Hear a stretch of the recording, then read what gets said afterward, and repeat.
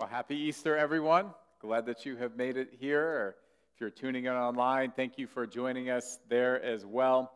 We are excited to celebrate Easter. My name is Tanner. I'm on staff here at South Point. And Easter, I believe, is the greatest day in the whole world, in our whole calendar. We celebrate the resurrection of Jesus and what that means for us. So what we're going to do is we're going to open up Scripture. We're going to read this resurrection story and talk about what that means for us. But first, let me say a prayer. God, thank you for this moment and this day.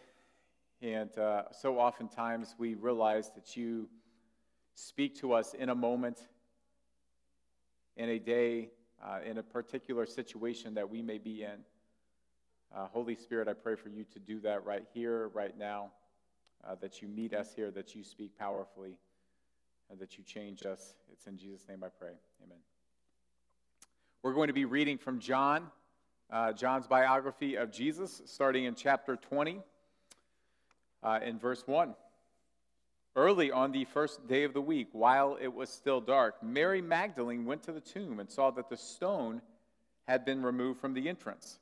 So she came running to Simon Peter and the other disciple, the one Jesus loved, and said, "They've taken the Lord out of the tomb, and we don't know where they have put him." So Peter and the other disciple started for the tomb. Both were running, but the other disciple outran Peter and reached the tomb first. He bent over and looked in at the strips of linen lying there, but did not go in. Then Simon Peter came along behind him and went straight into the tomb. He saw the strips of linen lying there, as well as the cloth that had been wrapped around Jesus' head. The cloth was still lying in its place, separate from the linen. Finally, the other disciple who reached the tomb first also went inside. He saw and believed. They still did not understand from Scripture that Jesus had to rise from the dead. Then the disciples went back to where they were staying. Now, Mary stood outside the tomb crying. As she wept, she bent over to look in the tomb and saw two angels in white seated where Jesus' body had been, one at the head and the other at the foot. They asked her, "Woman, why are you crying?" "They've taken my Lord away," she said, "and I don't know where they have put him." At this, she turned around and saw Jesus standing there, but did not realize that it was Jesus. He asked her, "Woman, why are you crying? Who is it you are looking for?" Thinking he was the gardener, she said, "Sir, if you've carried him away, tell me where you have put him, and I will get him." Jesus said to her, "Mary." She turned toward him, and cried in Aramaic, "Rabboni," which means teacher. And Jesus said, "Do not hold on to me, for I have not yet ascended to the Father.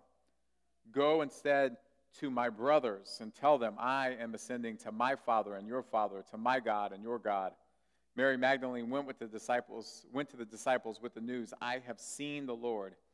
And she told them that he had said these things to her.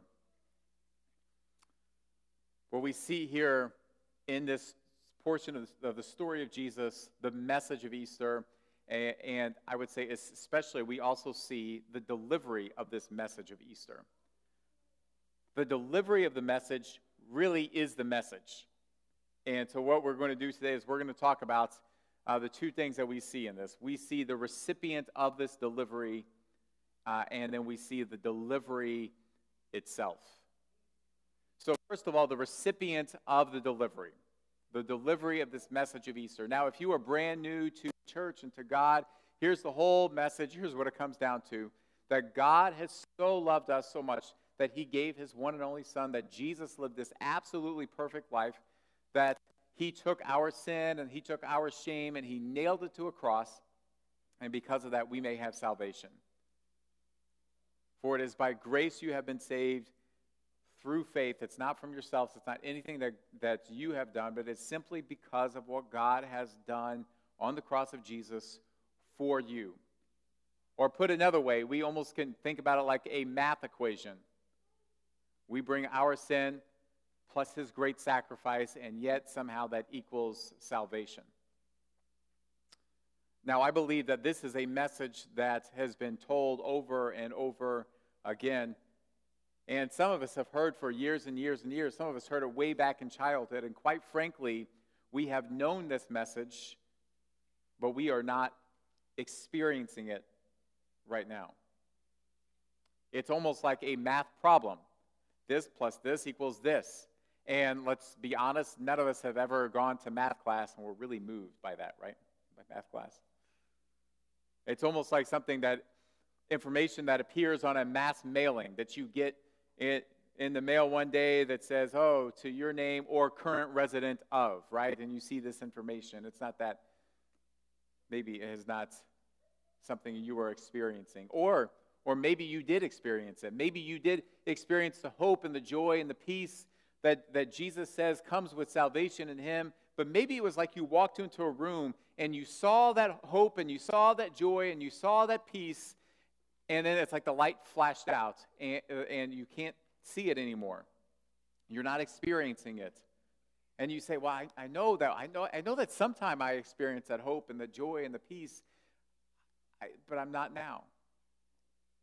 And it is for this very reason that the delivery of this message matters. When we read this story, we see that Jesus intentionally chose Mary Magdalene to appear to first. He intentionally chose Mary Magdalene. In fact, you see two of his disciples. You see Peter and John, who would become leaders and pillars of the early church. And they are there at the tomb. They walk in, they see the empty tomb, they walk in, they see the strips of linen lying there, they see the cloth, they see no Jesus there, and yet they walk away. And moments later, Mary, who did not walk away, is still standing there. And it is at that moment that she sees the resurrected Jesus, that Jesus says, I'm going to choose to appear to Mary, of all people, first. Mary sees these angels. She sees the resurrected Jesus. He appears to her first. Let me tell you, this is intentional. This is on purpose. And you say, well, why? Why is that? Who is Mary? What made Mary special? Why would Jesus appear to her first? Well, you go back and you read another biography of Jesus, the book of Luke, and you will see that Mary had 7 demons. Now, the number 7 means completeness, meaning that Mary was completely possessed. In fact, there's really probably only one person in all of Scripture account that really that really compares to Mary at all, and that is this man who is said that he had a legion of demons inside of him. You read Mark chapter 5, you see this man who was so violent that the people of the town cast him outside of the city limits, that he is actually living and wandering among the graves and the tombs. He's in such distress and such pain that he is wandering naked, and he takes pieces of broken pottery and he's scraping himself. And the people of that town, that what they want to do is they want to restrain him, but they cannot even restrain this man. That is the picture that we see of Mary. Mary was a mess. She was a wreck. People thought that Mary was deranged, and Jesus appears first to her. Let me say, this is completely consistent with and on brand what Jesus always does. All the way back to his birth, quite frankly. We hear the birth story of this King of Kings, this Lord of Lords who's coming. We think someone like that should be born in a palace with great news and pomp and circumstance all around him and his birth.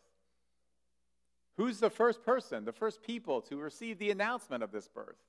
None other than a group of shepherds who, by the way, almost nobody would pay any attention to. This Jesus grows up and he starts his ministry. And he chooses his 12 disciples and 12 followers. And who does he choose? He chooses a man by the name of Matthew, who is a tax collector, which means he was hated by his own people. He was thought to be one who actually betrayed his people. And Jesus comes to him and he says, Matthew, I want you to follow me. And when Matthew says yes, they throw a party at Matthew's house, and all of Matthew's friends of disreputable reputation came, and people come to Jesus, and they say, well, do you know who, is here? And Jesus' response is, yeah, but, do you think healthy people need a doctor? He says, I came for the sick. This is the same Jesus who, when he went to the house of someone who is a righteous and religious man, also had a woman come and join him who also was a woman with a reputation, and she sat at his feet crying and drying and washing his feet with her hair. And when the man said, Jesus, but don't you know who she is? Jesus said, well, here's the deal. If you're forgiven little, you kind of love little. If you're forgiven much, you love much. So yeah, I know who she is. This is the same Jesus who appeared to Zacchaeus and said, Zacchaeus, come down. I want to come to your house. Zacchaeus, the tax collector, who was, again, notorious. And people said, Jesus, do you know where you're going? And Jesus said, well, here's the deal. I came to seek and save the lost. So Jesus coming and appearing first, the resurrected Jesus to Mary, was on purpose. And it was not just for Mary. Be clear, it was not just for Mary. It was for everyone who would follow Mary. Because the message is this. If Mary, then me. But here's the thing. Mary, this first recipient, missed Jesus. She's standing in front of Jesus. She's standing in front of hope personified, and she's bleak. She's standing in front of victory, and she only sees defeat. She's standing in front of an indestructible life, and she's only mourning death.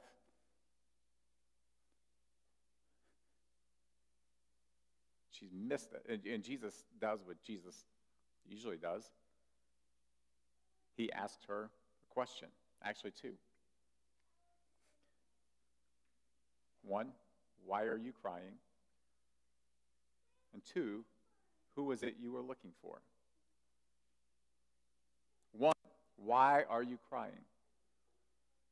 If you open up the scriptures and you read the rest of the story, there's a scripture that's written years after the resurrection of Jesus that pointed back to the resurrection of Jesus and said, hey, it's because of this resurrection of Jesus that you and I should actually grieve differently. We should grieve as if we have hope. Yes, you're still going to grieve, but you need to do so differently because you grieve knowing that aging doesn't win. You grieve knowing that cancer doesn't win. You grieve knowing that addiction doesn't win. You grieve knowing that darkness doesn't win. You grieve actually as if you have hope.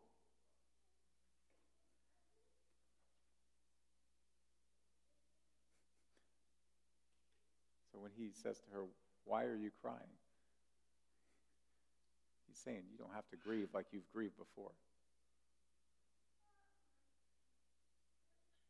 And then he asks her the question of who are you looking for? And she's saying, I'm looking for the one who could see me. He saw me and knows me, knows everything about me, and still gave me his grace and welcomed me. I'm looking for the one who gives rest to the weary, who listens to the confused, who empathizes with the lonely. I'm looking for Jesus and Jesus alone.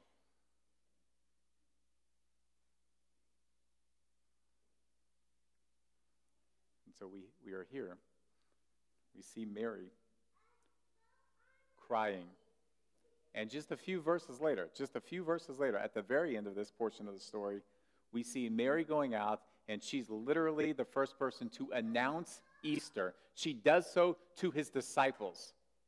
She's the first person to share this message, the first missionary of Easter. She's there, and yet she's crying just a few verses before. The question is, what happens? How does she go from here to here? How does she go from missing the treasure that is standing right in front of her to actually grasping it? Or how does she go from like missing the promises to really claiming them as her own? What changes in between?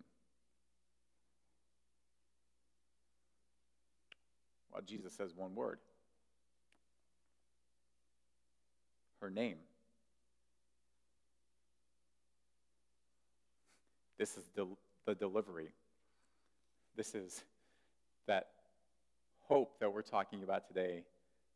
The hope of Easter. This hope is always, always specially delivered to you. I mean, the difference is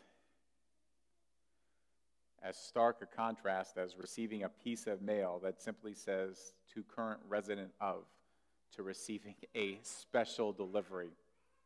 I mean, think about a special delivery, like a really special delivery, that you see a truck pull up at your house, and they come, and they're bringing balloons and Greg's cake and all this other stuff that is like your favorite stuff in the world. This is a special delivery. This is the delivery of Easter. And what's Mary's response is she goes and she clings to Jesus. Why? Because in Jesus, she knows someone, she sees someone who is so real and so safe that she realizes that she can bring what she brings to their relationship. She can bring her pain, she can bring her sin, she can bring her damage, she can bring her regrets. He is so safe and so real. She clings to him because he is so graceful that when you are in his presence, you realize that there's absolutely no need for you to try to justify yourself or pretend that you are better than you are. There's no pretending, no trying to prove yourself, that he has done it for you. She clings to him because he is so graceful. She clings to him, let's face it, because he is so powerful. When she is in his presence, she realizes that, guess what? You and I do not unshame ourselves. We do not undamage ourselves. We do not unlonely ourselves. She clings to the one who does that. And she trusts him.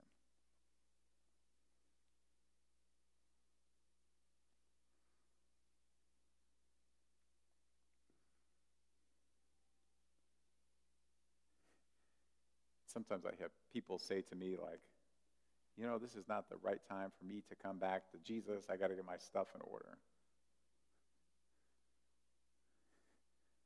I say, look, I mean,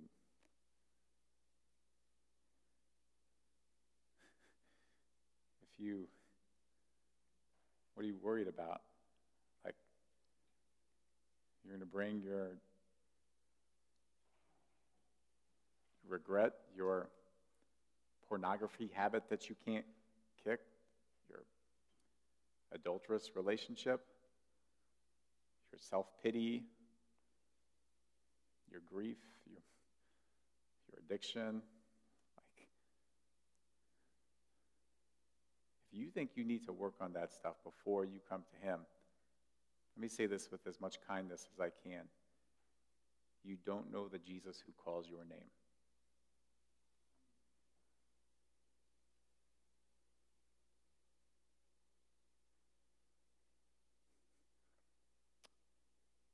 She's clinging to Jesus. And Jesus tells her, hey, don't hang on to me. Things have changed. I've given you the Holy Spirit who is with you. And it's actually better the Holy Spirit's with you because the Holy Spirit is with you all of the time. And he says, I want you to go to my brothers and tell them that I'm going to ascend to my Father and their Father, my God and their God. And she goes to them. And I'll tell you what she did not say. Here's what Mary did not say. She didn't go to the 12 disciples and she didn't look at them and say, hey boys, fellas, come here. I've seen the resurrected Jesus. And you know what? You guys abandoned him at his crucifixion. And guess what? You didn't even show up on the third day. He wants to have a talk with you.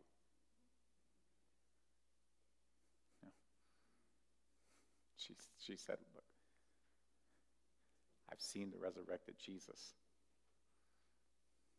And here's the message. We're in the same family. He told me to come to my brothers, and that his Father is now your Father. She comes and she says, I have seen the Lord. I have experienced the miracle of Easter. He called my name. And now he's calling yours. Let's pray.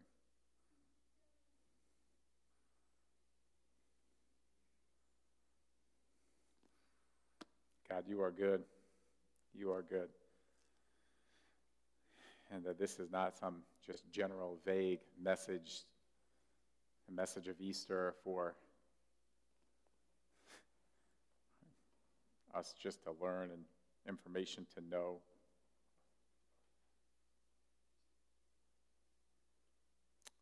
But it is personal. I praise you for calling our name, for making this hope real, that you specially deliver this. We praise you and we love you. And I pray for these next couple minutes as we respond. I pray that you help us sing directly to you. We love you, Jesus. It's in your name I pray. Amen.